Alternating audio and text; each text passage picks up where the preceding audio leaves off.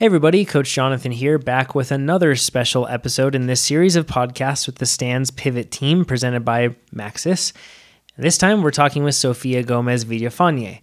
As I mentioned yesterday, this is a series of interviews with this new team that we're sponsoring, and it's pretty exciting. So if you've listened to yesterday's podcast, I won't go through the explanation of what this podcast is about, but in short, we talked to Sofia about her race prep, everything she does from the night before all the way to when the gun goes off, and also asked some fun questions that you submitted at forum.trainerroad.com. So if you didn't listen to the previous episode, you can do so. That's Chloe Woodruff's episode, and moving forward, we will hear from Keegan Swenson, who is one of the best cross-country mountain bike racers in the U.S. as well. A bit of information on Sofia. She is currently the Argentine cross-country Olympic and cross-country short track champion. Surprisingly, she hasn't been racing professionally with her sole focus on pro racing for very long. And in college, she just simply did it as a fun thing to do. So it's really impressive to see somebody having such a strong rise, I'd say a meteoric rise over the past really couple years, especially. She's now at the front of every race that she's been entering here in the United States, mixing it up with even the world champion Kate Courtney. And I'm just really excited to see where Sofia goes. So once again, we're sponsoring this team this year. You should absolutely give them a follow. I hope you enjoy this podcast. And if you have any questions for Sofia or any of the other team members, you can find a post for each one of these episodes at forum.trainerroad.com. Okay, Sofia, let's talk race prep. The same questions that we went over with Chloe, we'll go over with you and with your other teammates too. Sounds great. First things first, night before dinner. What's your ideal meal that you would have night before dinner? And then we can talk about what you had this time too. Maybe it's the same thing. Yeah, I think night before, it's not things specifically, it's more of what type of food I'm consuming. I just make sure to have a lot of carbohydrates and a little bit of protein. I try to stay away from greens because if you're going to get any type of food sickness, this year we've had so many romaine lettuce recalls. So I just try to stay away from greens, but just potatoes, pasta. I'm really big into sweet potatoes. Anything that's just heavy in carbs. Yeah. It's game on. Yeah, it's good race fuel. Is that what you were able to do before, I guess, in this case? Or I guess a better question with this is, how do you, when you go to different places, race around the world, have these different scenarios that are thrown at you, I guess that's the flexibility part. Did that come from having to constantly be fed different things at different races, like your night before? That and just the fact, I grew up in such a big family. I'm the fifth child of six, and I learned really quickly on you kind of grab what you can get. I am still really picky on food. Like I don't eat anything, like no fish, nothing that comes from the water. I don't like spicy food. But as long as I enjoy eating it, I really don't care when I'm consuming it, What about sleep? The night before, you're subject to any number of different places you might sleep, whether it's host housing, whether it's an Airbnb, a hotel, something like that. Do you have anything that you do to help control your sleep? The biggest thing I do is I travel with my own pillow. No matter where I go, how much stuff I need to bring, I always have my own pillow. I think I am the type of person I can sleep on the floor as long as I have my pillow. I think that is the biggest hack. I also did some sleep meditation a while ago, and in one of them there was a saying that kind of was like, as you get in bed, just think the day is over and tomorrow hasn't started. And when I have trouble falling asleep, that's kind of something that I keep saying to myself, kind of just like, okay, today's done, tomorrow hasn't started, like now all I need to focus is on sleeping and recovering. So kind of, it's the way I say goodnight to myself. That's a really good way that's a really good way to think about it. I really screw that up. Like, because I get into bed and then I'm like looking at my calendar for the next day and like going through all that stuff, and I basically never get that time to completely detune. That's brilliant. I'm going to use that. Yeah, this is awesome. It's a good saying. How about morning routines when you wake up? Do you have a routine that you stick to, or are there just consistent things that you find yourself doing? I think it's more consistency. I know one of the things we're going to talk about is pre-race meal. I'm a big pancake person. I just think they're delicious and they're really easy for me to eat the day of a race. So I always like to have pancakes. I'm really picky on my pancakes. So if I can travel with my Birch Benders mix, that's the one I go for. Yeah, I just think the flour is just really fine, and it just makes it easier to eat rather than a grainy one. Yeah. So like even when I was in Mexico last week, I took my own pancake mix. A little bit excessive, but you know what? Like that's the one thing I need is my morning pancakes. And then I'm really big into coffee, so I always make sure I have my good coffee. Normally it's a local roaster from Park City, Pink Elephant, or just a local third wave type of coffee. Yeah, proper coffee, no K-cups. Exactly. Yep, the fancy light roast. And then I guess when you get your whole morning routine done before a race, that sort of a thing. I know that it seems like Keegan likes to ride to the race. Are you a ride to the race or drive to the race sort of person?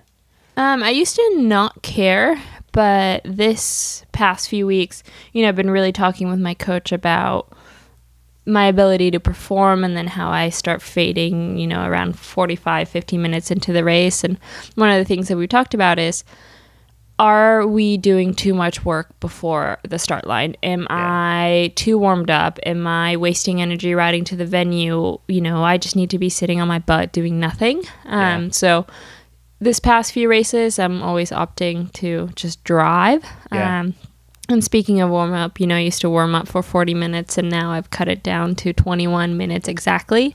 And it's precise. Yeah, it's very structured. It's, 5 minutes easy, just make sure my bike is working. And then I do a 8-minute build from zone 2 to FTP, 2 minutes off. And then I do a 1-minute VO2, 2 minutes off. And then I do an active 3 minutes of like 5 seconds, kind of like a really hard spin up, like try to hit 500 watts and then 55 seconds off, and that's it. And I tried it once and I had a really good race, and so far I've been having a good luck with that, just short and effective. Nice. We'll put down in the forum, the different warm-up routines of all of you, so then people can see if they want to give them a shot. You warm up on the trainer, or do you or rollers or something like that, or are you a warm up on the road sort of folk? No, I am always on the trainer. This year I've actually been having my feedback rollers that actually have resistance built into them, and I have really been enjoying that. I think it's been really nice just to get on and off my bike. My mechanic is not worrying about putting my front wheel on, and it engages me a little bit more as well. Yeah, it's preaching to the choir. I love my rollers. It's my favorite way to do it.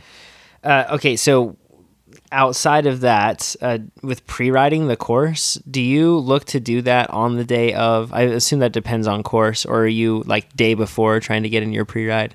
Yeah, I mean, I think it really depends on where we are. Like, obviously, if I'm racing an epic rides, I'm not going to go do a 30, 40, 50-mile ride the day before. You kind of split that up into days. But for most of our cross-country, a regular weekend where you have the cross-country day and a short track day, normally just the day before I show up and I do my openers on course. And I try to make sure that I've done at least every climb kind of at a VO2 a little bit above threshold, just so I know what that pace is going to feel like. Yeah. But I am not one to do hot laps on course. That's too much work for me.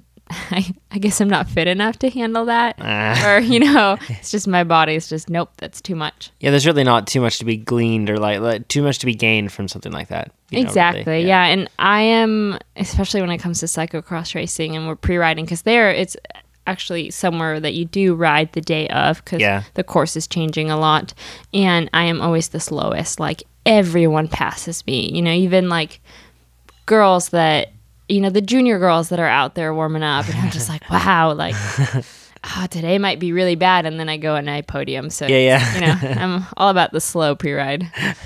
What do you do to get yourself into the zone? Like, talking like, I guess, whether it's habits, things you say, things you do, things you listen to, whatever else, to get yourself, I guess, into the mindset of racing.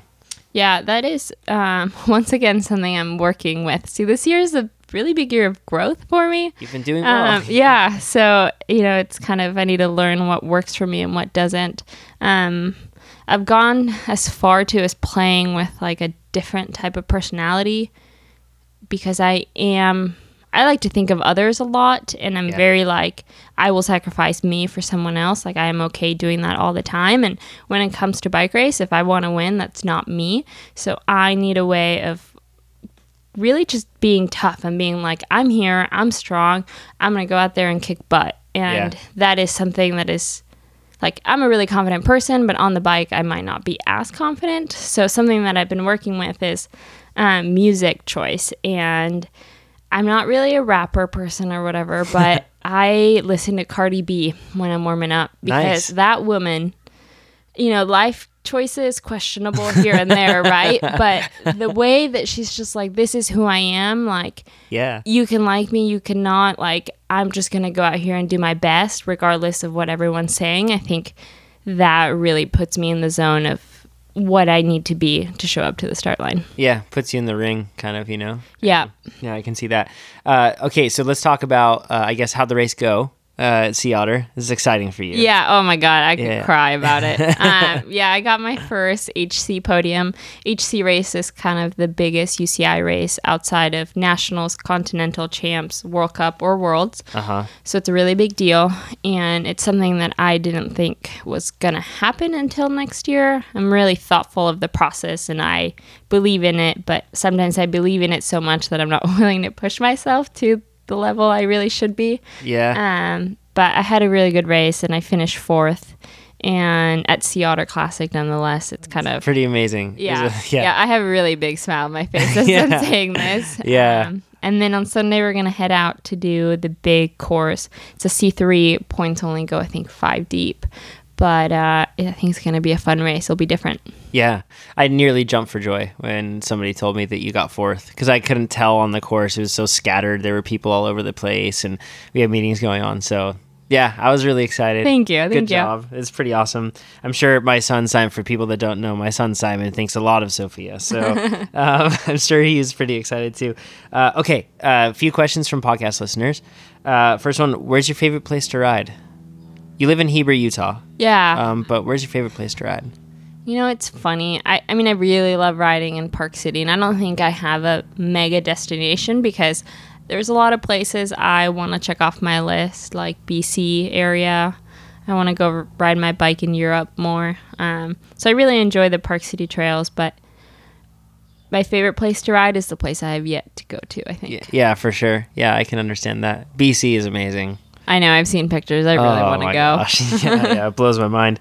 What's your favorite post-win or post-success indulgence? Like, it doesn't necessarily, like, for me, I define success. They're differing measures of success to me. You know, like, it's not just about the numerical result that you get. Yep. And at times, I give myself a limon jarritos, like the Mexican soda. And that's like my indulgence that I have post-race. Do you have one? Yeah, it's frozen yogurt. But it's frozen yogurt with all the candy toppings. Like after a big training block, when I just finished, you know, a really hard week or a really hard 3 weeks, we go get froyo and I go all in. And it's delicious and I love it. Yeah, it's amazing. Yeah. And even when I do bad, I'm just like, whatever. gotta eat my froyo. I like it.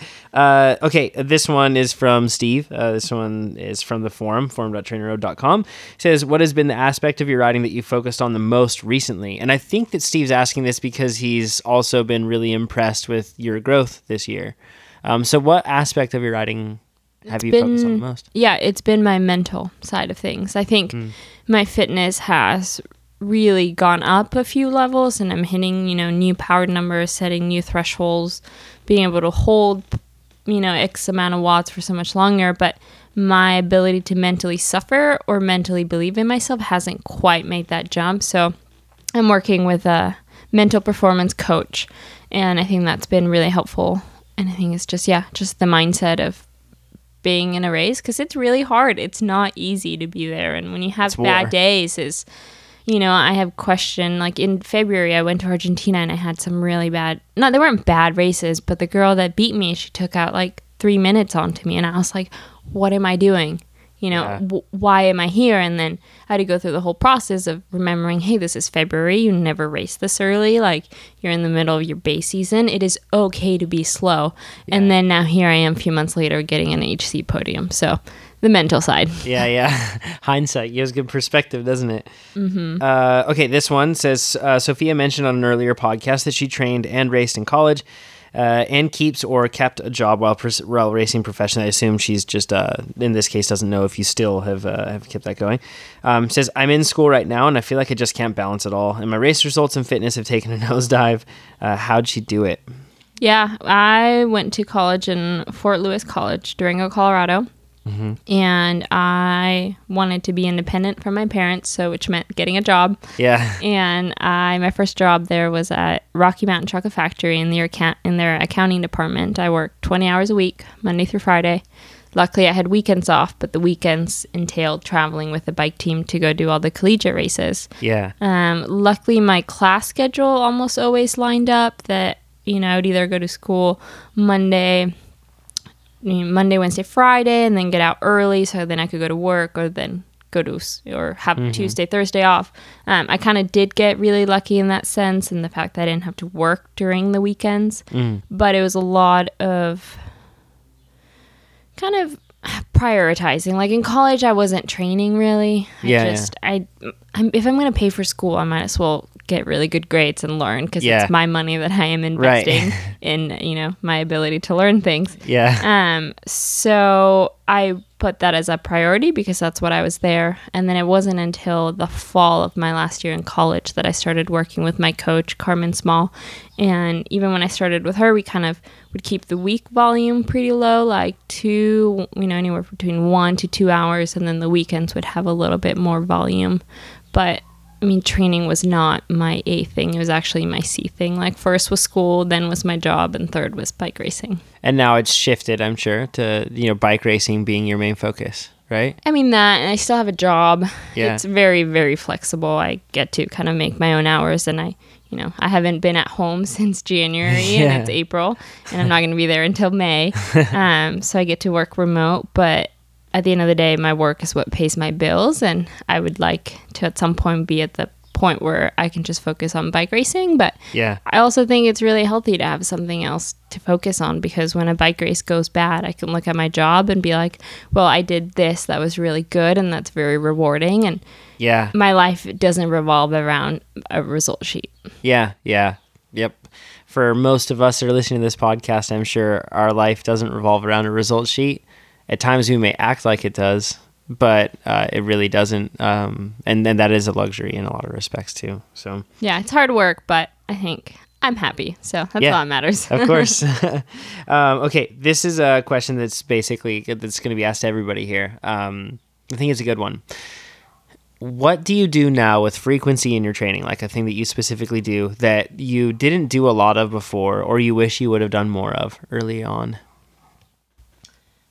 It's kind of a hard one just because I'm changing every year and I'm growing. And when I was a junior, I tried getting a coach, and I worked with a guy named Adam for a while, and then I got injured and I quit. But I think I would have told myself, like, just learn how to ride a bike, Sofia. Like, really learn the skills and enjoy riding for what it is, because when I was racing high school, by the time I finished, I actually was pretty burnt out. And I was like, I'm done racing bikes. Like, I'm going to go to college, ride for a college team, go to school, get a big girl job, and do that. Yeah. And, like, if you would have told me then that you're going to be chasing the 2020 Olympics, I would have laughed. Yeah. Even pretty amazing, right? Yeah. And even when I started working with my coach, that's always been her goal. And I just thought it was kind of this silly thing. It's real. But I think it's just kind of like to not take bike racing so serious at such a young age, because although as awesome as NICA is and that whole organization, and that is the reason I am riding bikes, it also cost me a big part of my development because I was too focused too soon. Yeah, and I think totally that's really the thing. I just would have liked to just ridden my bike just to ride it, and then just done a few races just to get to hang out with my friends from all over California. Yeah, I like that. Yeah, absolutely. It's good advice for me with a son that already loves bike riding, probably a little too much at this age. So awesome. Thank you, Sofia. Appreciate it. Yeah, thank you. Yeah, where can people follow you and learn more about you? Yeah, Instagram is the best way. Is Sophie Davila, SOFITHEVILLA. Awesome. Cool. Just in case anyone needed it to be spelled out. Of course. Thank you so much, Sofia. Appreciate it. Thank you.